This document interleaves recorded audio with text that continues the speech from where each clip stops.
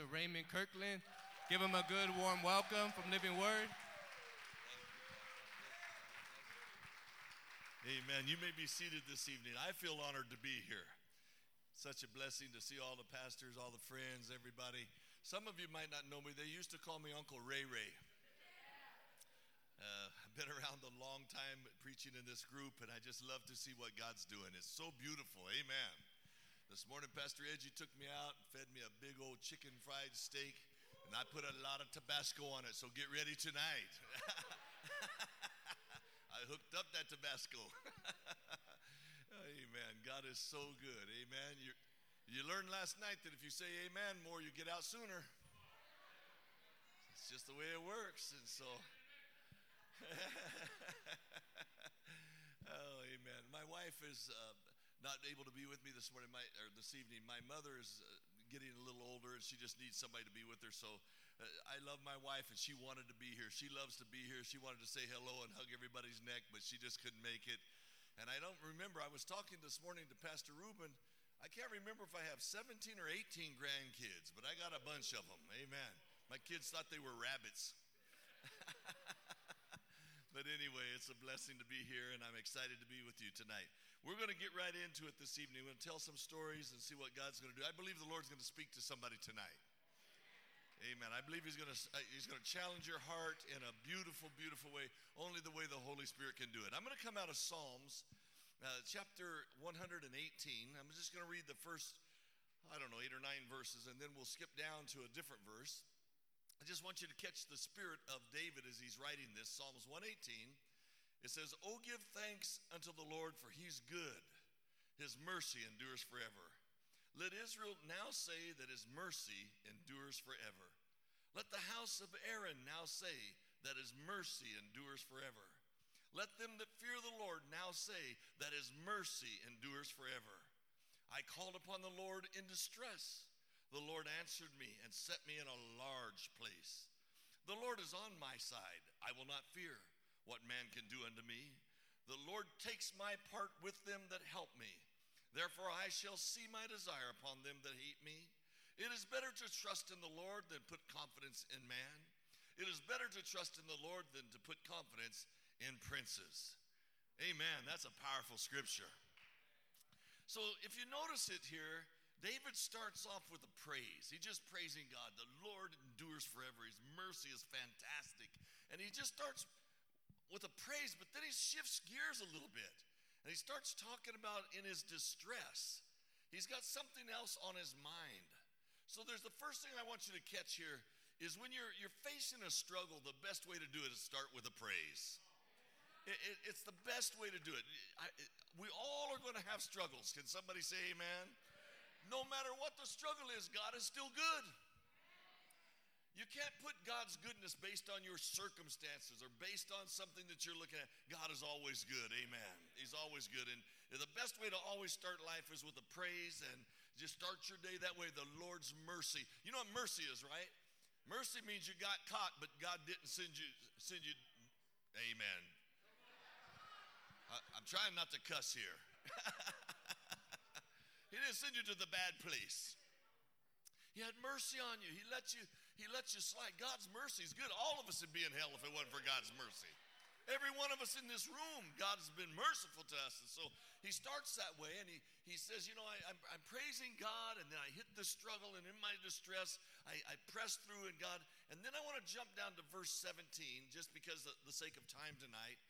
And he says these words. He's still talking about his distress, his struggle. He said, "I shall not die, but live and declare the works of the Lord."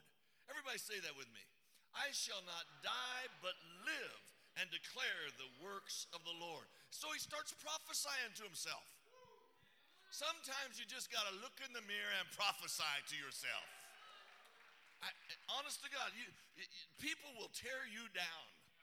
They'll talk some trash on you, amen. They'll lie on you, everything else. But I want to tell you something. Our God is good. And it doesn't matter what the bad report is. It doesn't matter how bad things are. The doctor's reports are sometimes very factual, but they're not truth.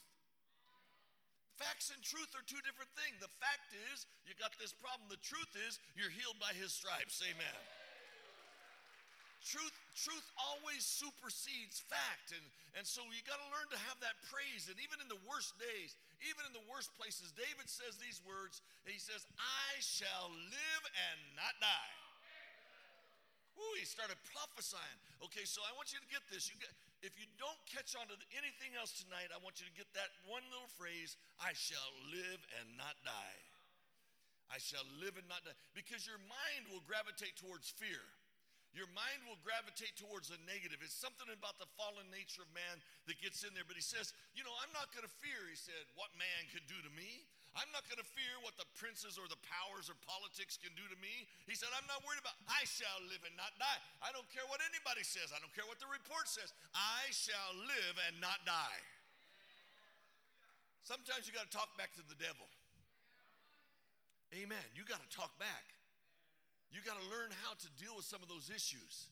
Ooh, I feel like let me just stop for a moment and let me just pray. Father, we thank you for your spirit in this place.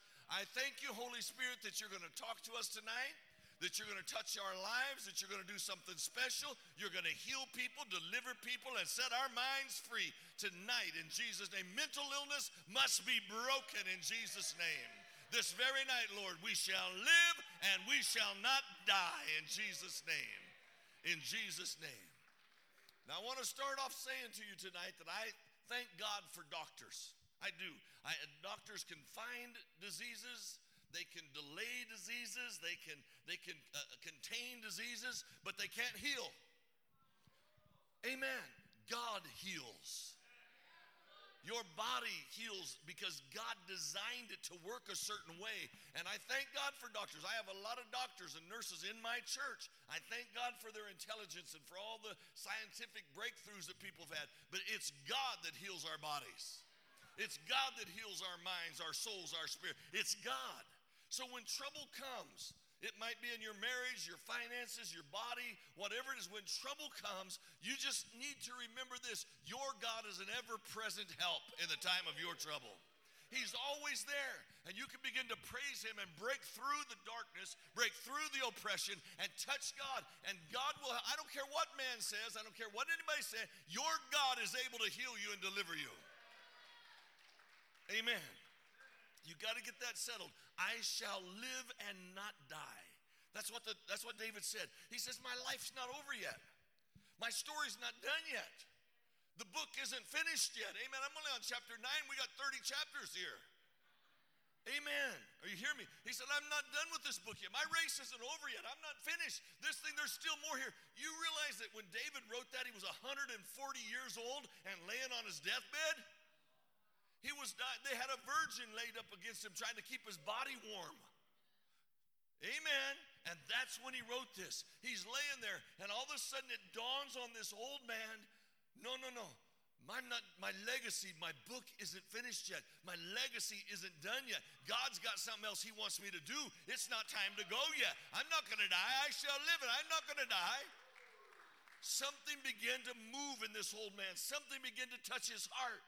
Now, Jacob in the Bible faced the very same thing. He was laying on his deathbed, and there he was. Now, Jacob, his whole life had been called Jacob, which we know means con artist or rip-off. That's what the name means. God changed his name to Israel, which means prince or power with God. So his whole life, he's fighting with this dual identity within himself.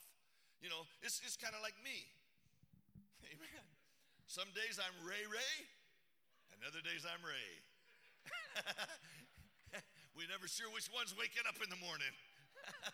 There's a battle going on. Amen. You understand what I'm saying? And he's been fighting this his whole life, and he's laying there. Jacob is laying there. If you read his story, he's thinking of all the bad things that have happened, how his brother and him had a falling away, all of these things that happened in his life. He's going through all this. He's laying there, and Joseph, amen, Joseph hears about his father Jacob, and he hears that Jacob's dying, and he sends a letter to Jacob, and he says, what are you doing? I'm paraphrasing right now. I'm just kind of breaking it down to language we can understand. Amen.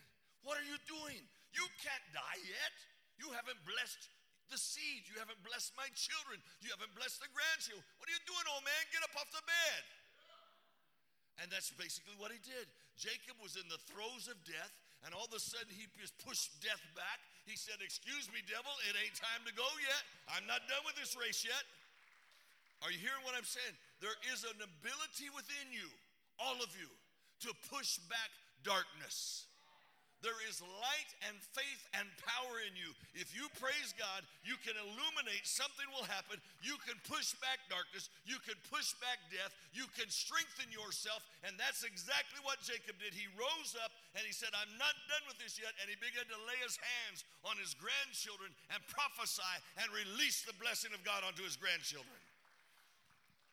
Micah says it this way, Micah 7 verse 8. Rejoice not against me, O my enemy. When I fall, I shall arise. When I sit in darkness, the Lord shall be a light unto me. Are you hearing what he's saying? He's prophesying to himself. He's prophesying to himself. He says, yeah, I got knocked down. Yeah, I'm depressed. Yeah, I'm going through some oppression. Yeah, I'm fighting right now. But I will arise. Listen, he didn't feel like arising right there. He felt like he's been beat down. But he says the prophecy to himself, I shall arise. I will do this. And in my darkness, God will visit me and be a light to me. Are you listening to me? Sometimes you're in a dark place. Sometimes you're in a hard place. But you have the ability to prophesy. You have the ability to be an oracle of God. I'm going to preach on that, I think, tomorrow. I'm going to teach you about how that works. But God placed within you an assignment. It's a lot. Every person in this room has an assignment from heaven. And I'll teach you what it is tomorrow. But part of that is the ability to speak and say what God would say.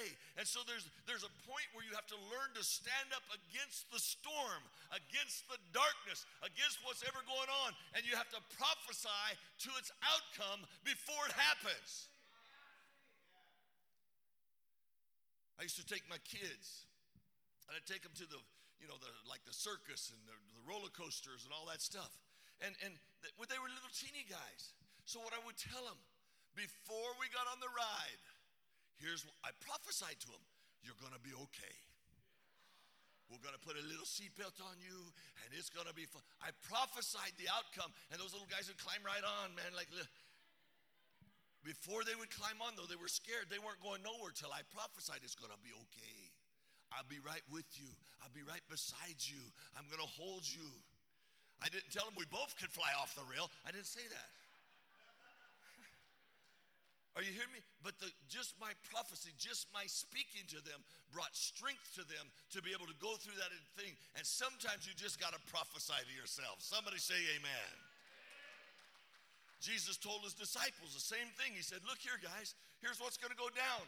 I'm going to go to Jerusalem. They're going to crucify me, and I'm going to die.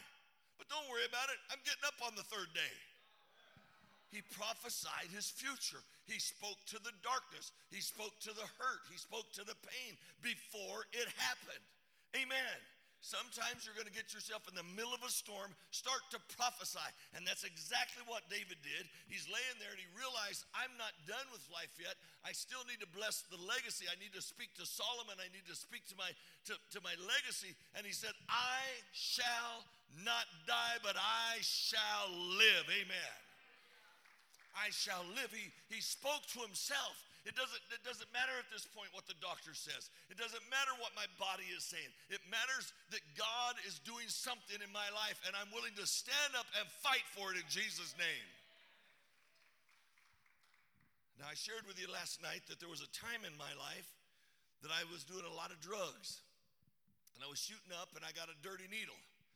And in that process, I ended up with what we call hepatitis C. But I'm an old coot. When I got hepatitis C, they didn't even know what it was. There was no such diagnosis as that. So when I went to the hospital, they thought I had lupus. So they started giving me medicine for lupus. That made me loopy. I was jacked up, man. Then they told me I had this new disease that came out, HIV, AIDS. And I'd never heard, nobody had ever heard of that. I said, what? And so they started giving me medicine for that. I'm sick as a dog. Nobody had discovered hepatitis C yet. So I'm sick, and I said, you know what? I don't care. I'm going to go to the Philippines. I'm going to preach. I'm going to go over there and preach at one of my churches there. So I was getting ready to go. The doctor calls up. He says, I think we have an understanding that you have a new disease that's out. It's not hepatitis A or all this. It's hepatitis C. He says, I think we can treat this or help you with this. At least we have a diagnosis. I said, well, fine, whatever you want to say. Bless the Lord. I'm going to the Philippines. I climbed on the plane, flew to the Philippines. I got so sick. I mean, I was yellow. I was sick. I was hurting. I was out in the middle of the jungle, General Santos, down at the bottom in the Mindanao Island. I was down there, and I got so sick I passed out. And so the next thing I know, they got a little jungle doctor down there. He's probably, he looked like he was 12. I don't know how old that brother was, but he has a shoebox, and he opens the shoebox up, and there's 5 needles in there. And I get to pick which one I want. First one got a little bent needle, the next one's rusty. You know, I'm looking, so I picked one of them. He said, you got malaria. You got a new strain of malaria. I'm going to give you this shot, and it's going to help you. I said, whatever, man. I was sick. They took the shot, stuck it in my liver, and gave me a shot. I don't know what happened from there. All I know is that I ended up back on an airplane with a doctor, and that doctor flew with me all the way back to LA. They had given me a shot that caused that hep C to morph into cancer. And I you know, of course, at the time, we don't know none of that. I just know I'm sick. I end up in the hospital for a couple of months, actually, and other people were preaching for me. I was pastoring in Oceanside. My church had grown. It was really growing. It was becoming large, and I was getting sicker and sicker and sicker, and I could hardly function. So finally, the hep C had really started taking hold. So they came out with some different ideas and thoughts, and my doctor was in Rancho Bernardo, California. You guys know where it's at, down by San Diego. And I went to the doctor one day, and he'd been killed in a car wreck. The doctor that I was attending, they said, your doctor's dead. I said, wow, bummer, man. You know. They said, well, we got another doctor here, and he's going to take care of you. And I said, okay, that'll be fine. Now, let me go back in my story. Let me go back many, many years earlier. Many years earlier, I was in a place called Kolar Goldfield, which is outside of Madras, India. And I was there at a Baptist missionary house. And the reason they had I didn't choose it, they chose it. It was a place they were going to put a well in because there was no water supply for like 30 miles. And so I was there to help put this well in. At the Baptist missionary house is a little girl about this big, and she's learning to speak English. I'm a nice guy, so I'm speaking with her. Nobody else is spending any time, but I'm trying to talk to the little girl. She's become my little friend. But the truth is, it become dangerous because the equipment we were using, the wires they didn't even have no rubber on the wires. They're going through pools of water. If you step in there, you're like cooked. It's an electrocution city out there. The equipment is old, it's rat-tat, it's bad, it's dangerous. But here's more important. Right across the street, maybe from here to the windows in the back, there's a wall there, and there's four or five people out there. Usually there was 4 untouchables. Do you guys know what an untouchable is? It's a class of person. In India, they have classes. And in other words, you're a low class, a middle class, high class, but it really means something there. And if you're an untouchable, it means you were barely born human. You're like just above a flea on a dog's back. You're untouchable. Nobody can touch you, nobody can get around you, or they're considered unclean. So if you get around them, that you become unclean and nobody will touch you. If they don't touch you, it means you can't work a job.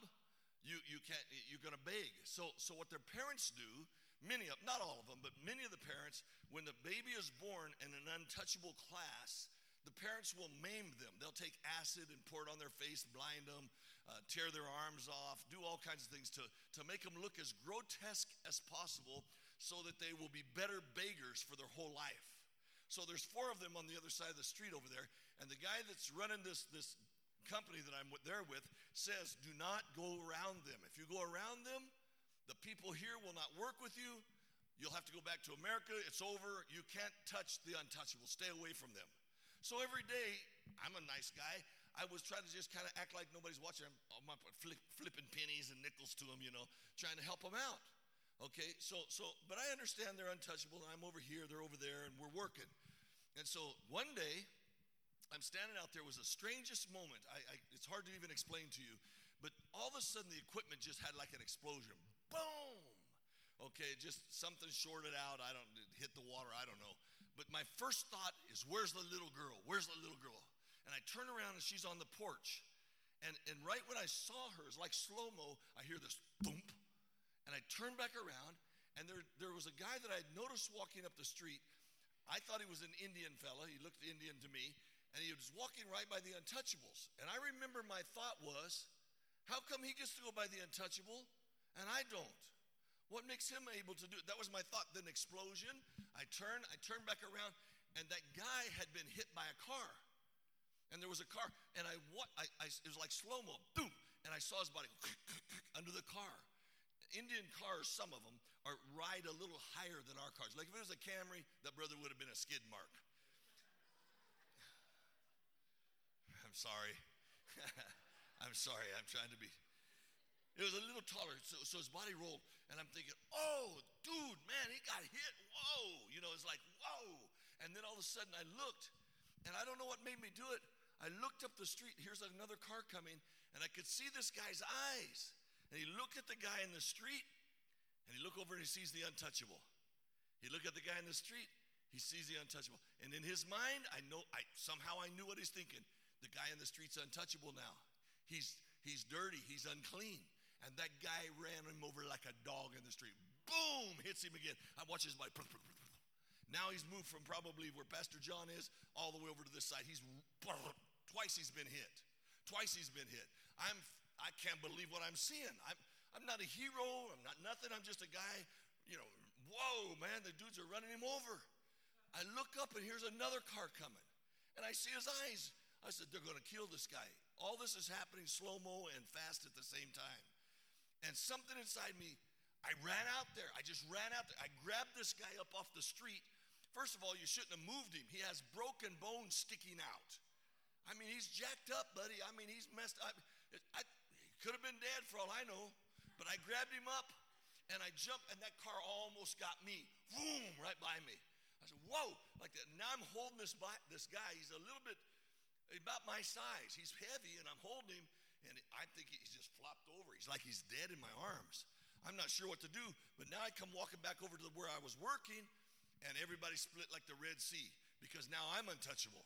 And the boss says, I told you don't go over there. I said, I'm holding this guy. And it's like they won't talk to me because I got around this untouchable person. And I'm freaking out. I'm from Arizona. It doesn't make no sense to me. Amen. Are you listening to me? And so all of a sudden I'm holding this guy, and I look at the little girl, and I said, do you know this boy? Do you know him? He goes, new boy. She said to me, he's a new boy. I said, well, who's his daddy? She goes, over there. I said, take me to his daddy. So we walked, just around the corner, and there's a little shack. I mean, man, you wouldn't even put your dog in this shack. This is where they're living, okay? And so I go there, and this guy's there. Long story short, I'm just going to call the man Pratap Singh. We go there, and I take this boy, and we take him to the hospital. Now, certain parts of India, maybe not all the more developed areas, but in those parts, the doctors will give you a shot, but you have to go find the blood. You have to go find the medicine. So as a family, you're responsible to find all the medicine, bring them back to the doctors. You're responsible to do all of these things. And so we take the boy there, and he's messed up. I don't know what's going to happen, but I tell Pratap Singh, give me your address, give me your stuff. And I told him, here's what I'm going to do. I'm going to send you $75 a month to help out with this. Listen, $75 a month back then was like $3,000 today. I was thinking, I don't even know what I'm saying. I don't know how I'm going to afford this, but I'm going to try to help. I just felt bad. I saw the conditions. I said, I'm going to try to help. So I began to send $75 a month to help this kid, okay, to this Pratap Singh. I'm getting no response. I don't know what my money's doing. Suddenly one day I get back a little broken letter thanking me and telling me, don't send no more money. Because what had happened, let me go back in the story. Pratap Singh had been married to a woman, and as she gave birth to their first son, she passed away. She died in birth. So Pratap Singh had raised a son by himself. The son was probably, I'm going to say a teenager. Many years later, Pratap Singh had married an Egyptian woman from Egypt. The Egyptian woman was also a single mother who had an Egyptian son. The boy that got hit by the car